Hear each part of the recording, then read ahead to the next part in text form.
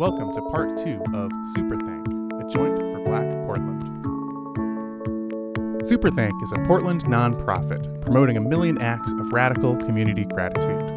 The following stories of gratitude were told at an event on September 26th at Pensole Footwear Design Academy in Portland. Here's Rukiah Adams, who organized and emceed the event. So tonight I'm a Portland native, and I want to give a shout. We out here, right? We out here.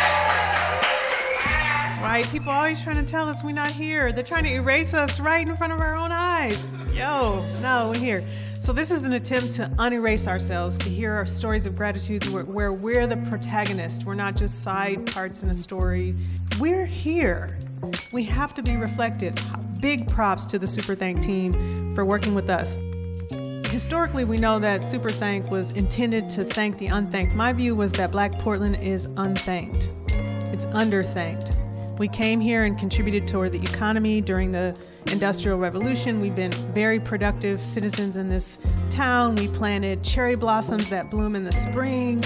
We've contributed to this town, so I wanted us to be able to thank people in the community and the community as a whole. By engineering the catalytic meeting of Black Girl Magic and Black Boy Joy, I hope that we can talk directly to each other in these stories and not have the filter of other people telling us what the story is, but for us to talk directly with one another.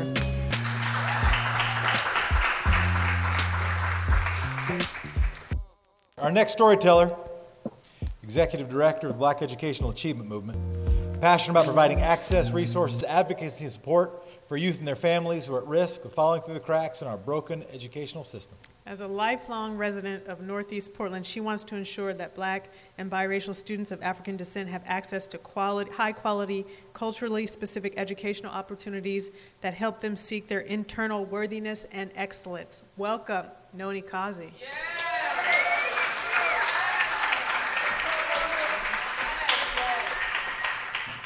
Thank you, everybody. Thank you for Rukiah and everybody.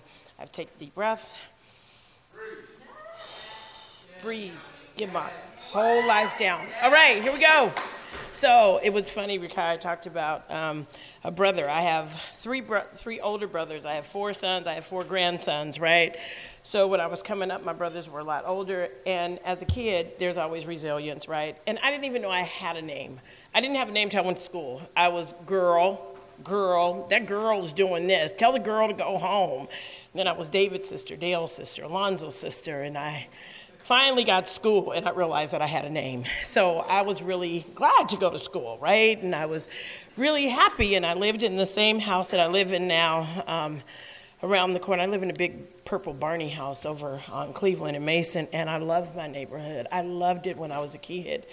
We played kickball outside, and we just had tons of fun. There was kids everywhere, and I always felt safe and guarded. And I remember my Uncle John across the street would whistle when the lights came on, and you could hear kids for 4 blocks.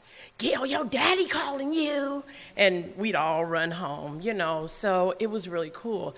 And I went to Humboldt, and I loved my little school, Humboldt and King, and it was a happy time. And then one year was the 5th grade. And we left school like any other time. And I remember, when you're a kid, nobody tells you nothing. I hate that. And all I knew is that I was going to a better school, right, to get a better education. And so in the fall, we head off and we go back to Humboldt. But this time, there are buses, and there's buses everywhere. And there's all these Black kids, and we're all lined up. And you get on the bus, right? And you don't know where you're going, and these buses take off, and it felt like 20 stops, I swear. But as kids got on, they all looked like me. But when we got off, oh my goodness. I never seen so many white people in my life, right? So I went to school that was Humboldt, that was like 99.2% Black, and then I went to Chapman, and it was all white, except for the kids that rode on the bus, right? And I'm going to tell you, when you're in 6th grade and you don't have words for what racism is, It's an awful feeling. It's an awful feeling when people touch your skin and think it's going to rub off, or you're an A student, because I talked a lot then too. I was an A student, and then I got there, then we were in the slow class, and I didn't understand why. And all I knew is I was mad, and I was hurt, and I had a friend who, Kelly, Julie, and Amanda, and Kelly looked like a little white rabbit. She was really white, and she had like blonde hair with pink eyes and lucky her teeth. And I just wanted to poke her because she looked like a rabbit. But Kelly got a birthday invitation to Amanda's party, and Julie got one, but I didn't get one. And I'll never forget when they came back that Monday, because I couldn't understand what was wrong with me. And I had this hole inside of my gut, and it was the biggest hole that said I wasn't good enough, smart enough, pretty enough, my hair wasn't blonde enough. It just was never enough. And so I remember like fighting, like just being angry and not even knowing why, because the teachers were mean, but you don't know why, and people don't want to play with you and you don't know why. And so it just started this dis-ease so deep inside of me that nothing could touch it. And I knew if I hit somebody, they'd take me to the office. And when I went to the office, my daddy was coming to get me. Yeah. And here came the green station wagon. And I'm going home, because I'm going home where people look like me and they care about me. I loved my community then, and I love the community I create today. And so that went on, and finally I remember leaving in the 8th grade because I couldn't do it no more. Like nothing helped. And it wasn't, the hole kept getting bigger and bigger and bigger and bigger. And then it was time to 8th grade, I was done, checked out, and I found drugs and alcohol, and it made me feel so much better. And I didn't give a dang what they thought about me, right? So that long period of time, I tried many things. I switched jobs, I got married, I had children, bought homes, had cars, bigger houses, and nothing happened. And at the end of that, I had 4 children, 4 sons, and I'll never forget the day that I was leaving. I had a 10-year-old and a 6-year-old and a 4-year-old and a baby. And he was like, Mom, take these kids with you because you're not coming back. And I remember at that time feeling like, Creator, get me clean or let me die because I can't do this anymore. I kept trying to fill up that hole. And so, did the little prayers, angels came down, boop, I'm clean. Right? And it was a wonderful thing, but I got clean, and I bought into that lie that it's better over there. So I was over there and clean. And guess what? I got clean, and it was a whole bunch of white women. I was like, damn, just can't get away, right? But the difference here, is these women taught me something different. They taught me how to stay clean. They taught me how to camp, and they taught my kids how to swim like a fish. And they say, if you want what we have, you'll do what we do. So they were staying clean. I wanted to stay clean. So they went to the river every day in the sun. Black people don't like to lay in the sun and suntan. I have a God-given tan, right? So they would be sunbathing, and I'd have the towel over my head, and I'd be like, damn, I'll be glad when this day is over, right? But I did it for a long time, and I got clean for my kids, and I got to stay clean for me. And that was 28 years ago. And about maybe 10 years, thank you. But about 10 years into that, am I at my 2 minutes yet? Because I'm going to hyperventilate. Okay. So, like I said, about into the 10th year, something happened for me. And it was some women that came and they said, Noni, like, we love you and you need to come home because you've been living out here a long time and you know how to stay clean. But we need you back here because your work is not done. So we packed up and we moved back to our community. And I moved back into the house that I currently live in now, that I was at when I was 3. And my thank you comes out to my community, the Black women and men that loved me unconditionally and encouraged me to go back to school, to get a degree, to work with young people in our neighborhood so they never have to feel this ache.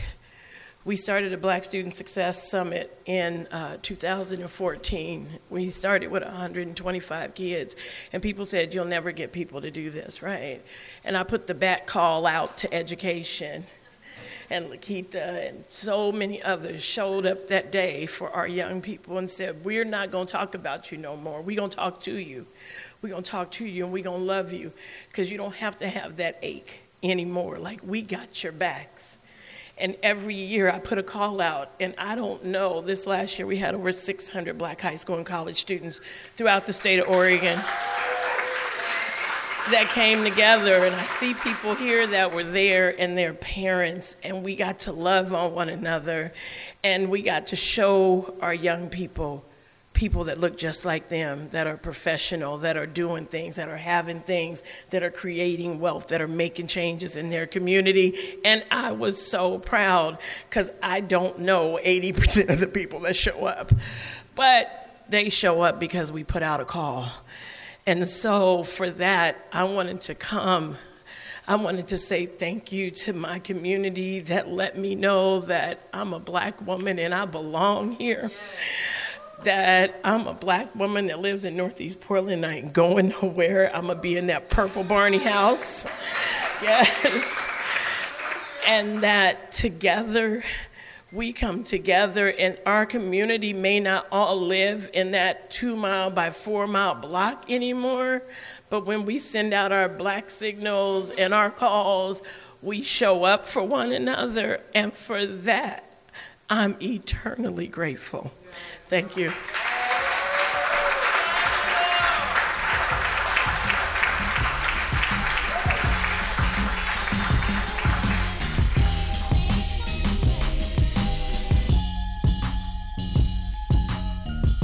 Grace Andrews.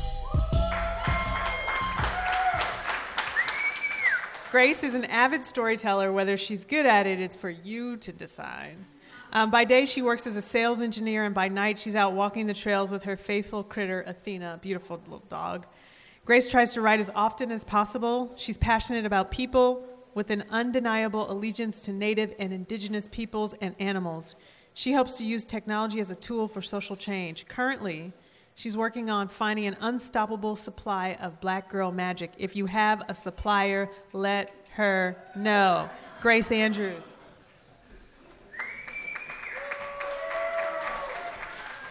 Hi. Some of you may see me, see my face, and think you have a sense of the person you know as Grace. But who I am is so greatly shaped by people like the person I'm about to thank. This human is exceptional, so much so that normal prose would not do. So instead, I sought to give you the kind of flow that only our people know, a little spoken word, Def Jam style, to make this gratitude story worth your while. Before my reveal, I want to share a story or two about this melanated dude. This person is sublime, peak Black at all times, down with the brown, not only in word, but in action. I'm not sure if he has moves like M. Jackson, but when you see him around town, he not playing around. He's on that hustle and that grind.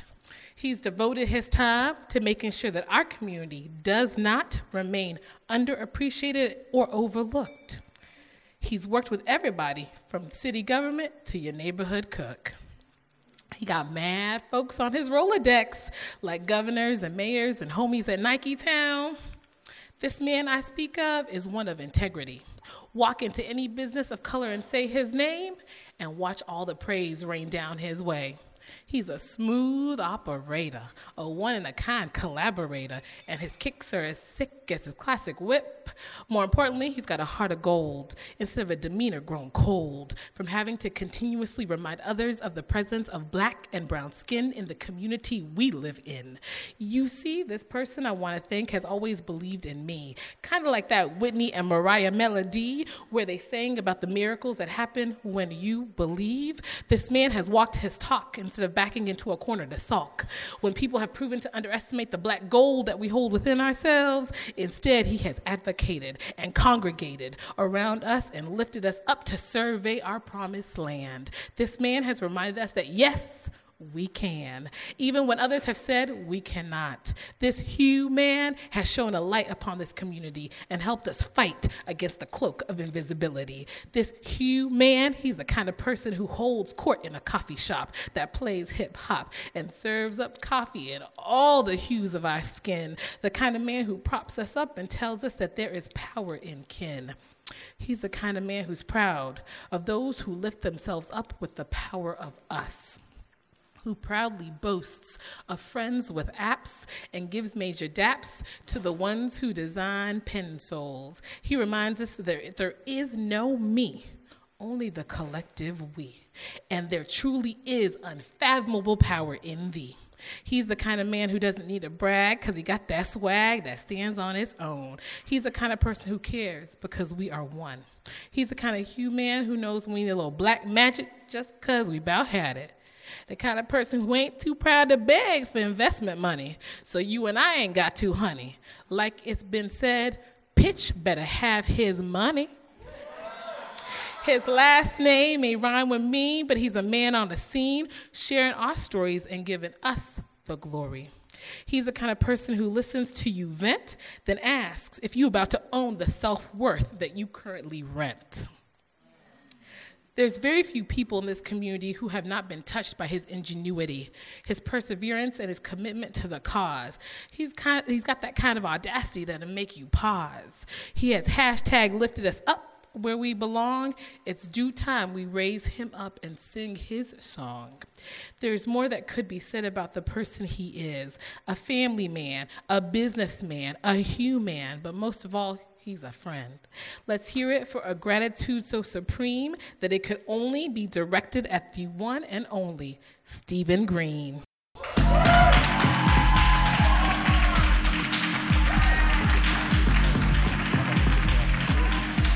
Running the anchor leg of our storytelling hour is Trisha Tillman.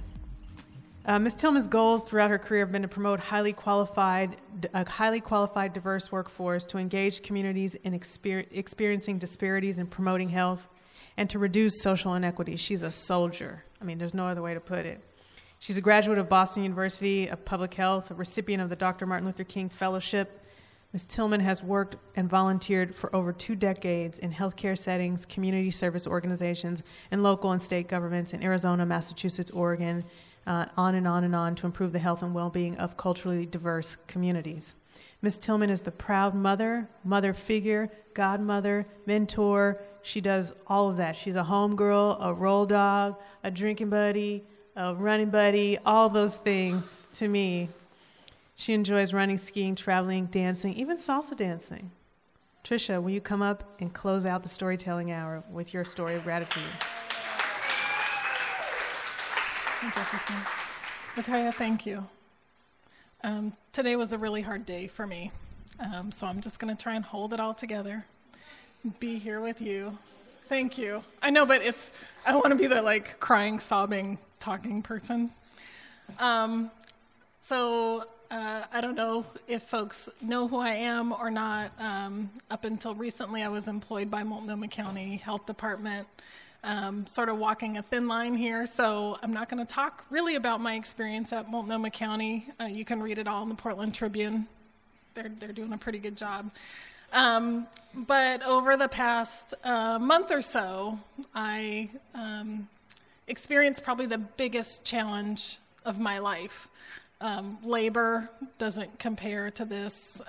Losing my father doesn't compare to this. It's been an extraordinary challenge for me over the past month or so. And I'm not going to talk about it, but what I'm going to talk about is just the gratitude that I feel for the way that the community has come around me over the past month. So August 18th was when I was told that I would no longer have a job. And since then, folks have been helping talk to me, strategize, pray for me, do a lot of things to support me. And on September 14th, I believe, there was a public hearing. And I wasn't there. I couldn't be there. I was at the doctor's office with my mom, who has stage 4 lung cancer. She's been fighting it for 8 years. They only give you a prognosis for 5 years when you have lung cancer. You don't survive lung cancer. And I was sitting in the doctor's office with my mom, and people were texting me what was happening at this public hearing. And I realized in this hearing, as I was sitting at the doctor's office and people were at this hearing testifying on my behalf and talking about their experience of institutional racism, that the community was strong when my strength was not enough. And I had never in my adult life had that experience of somebody else being strong for me when I couldn't be strong. So in that moment, all of a sudden, I started thinking, oh my God, this is like that YouTube video, The Battle at Kruger. And I don't know how many people know that, but the story is these water buffalo are walking across the plains in South Africa. Someone's videotaping this, right? They're like on a safari or something. They're videotaping it, and they see these lionesses crouching. And the pack of water buffalo are just sort of loosely organized, wandering across the plain, and the lionesses, they're ready to go. And the leader of the water buffalo sees them and turns and starts running. But the lionesses have pounced. They're on the attack, and they pick off one of the water buffalo and drag it into the water. People remember this? Have anyone here heard this, right? They pick off the water buffalo and drag it into the water, and the videographers are like, oh my God, they're British or something, they're watching this, and they're seeing this water buffalo in the water, and then slowly up comes a crocodile. So now the story is about this water buffalo being attacked by both lions and a crocodile, and the story becomes, who's going to eat this water buffalo for lunch, right? Who's going to win? Well, the lions win, right? They pull the water buffalo out of the water. But pretty soon the videographers have to pull back the frame of the video because what they realize is the herd came back. The herd came back for this water buffalo. And no longer were they sort of relaxed and meandering across the plains. They were tight. They were organized. They looked like one giant buffalo. And they were making all this noise to intimidate the lions, and then pretty soon the strongest ones start threatening and attacking the lions. And they jump out, and one of them actually attacks one of the lionesses, and she goes flying, and then he chases her off. And then slowly these other leaders step out, and they chase off all the other lionesses until finally they can absorb that attacked buffalo back into the herd. And then they chase off the rest of them, and that's the end of the video. So I'm sitting there in this doctor's office thinking, oh my God, this is what's happening. This is what's happening to me.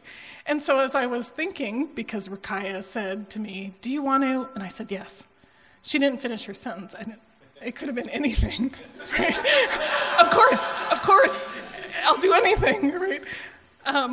But when she asked me to come and talk about gratitude, I was like, of course I'll come and talk about gratitude, because one, I was so grateful to be part of this herd, part of this community, part of the Black community in Portland, to be there when everything's chill, right? Like tonight, or like, the Soul Stroll, or the MLK Run, or at Soleil's, just to be a part of a community where you're not questioned and doubted and second-guessed, where you can contribute and people love you and accept you. So just grateful to be part of a community in Portland, especially since I grew up across the way from Bridal Mile. So Black girl in suburbia, I don't take it for granted.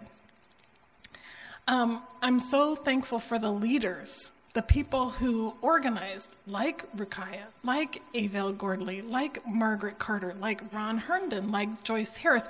They knew that this was possible. They saw it coming before I saw it coming. They knew that as a Black woman in leadership, your time in leadership is limited. and the attack will come. And they prepared me. And then they organized. And the organizing to me looked like the Underground Railroad, right? Like 21st century Underground Railroad, no kidding. Like stuff was happening at the wedding, like come on, Trisha, let me talk to you. I need to talk to you. Like people pulling me aside in the line for the drinks, conversations here. Tonight at the Urban League dinner, people, it's happening. The community is organizing, and I am so grateful that people took time out of their daily life to organize and strategize for me. And then there were the people who just made a lot of noise, right? Like that herd, they were so noisy, letting the lionesses know, we are here. This is not okay. We will stand up for our own. So people were all over Facebook and making phone calls and calling on their connections and organizing other people and getting people to come out. But there were the people who came to that public hearing that I could not be at and told their own excruciating stories of how they have endured racism, both active, overt, and insidious and covert.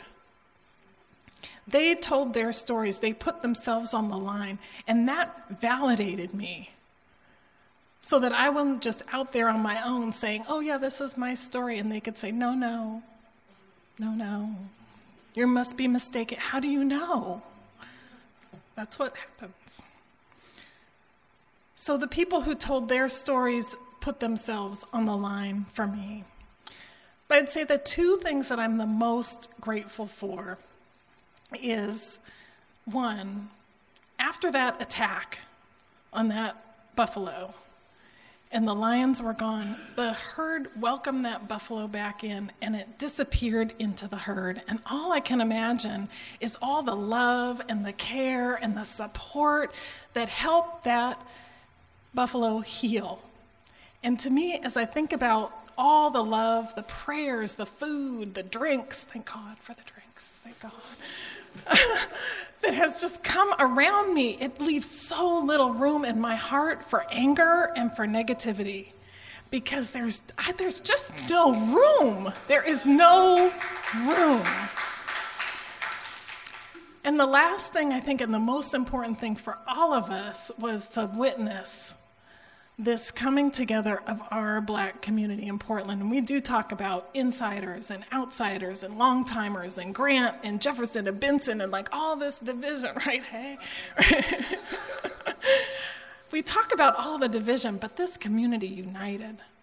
They came together because our identity, our security is threatened. When one of us is threatened, we're all threatened. And to be able to witness that firsthand, to me, was the biggest gift for which I am the most grateful of all, because at the end of the day, what's happening to me is not about me. It never was, it is not now, and it never will be just about any one of us. It's really about our whole community, the safety, security, and the ability of our community to thrive. So for that, I am eternally grateful. Thank you.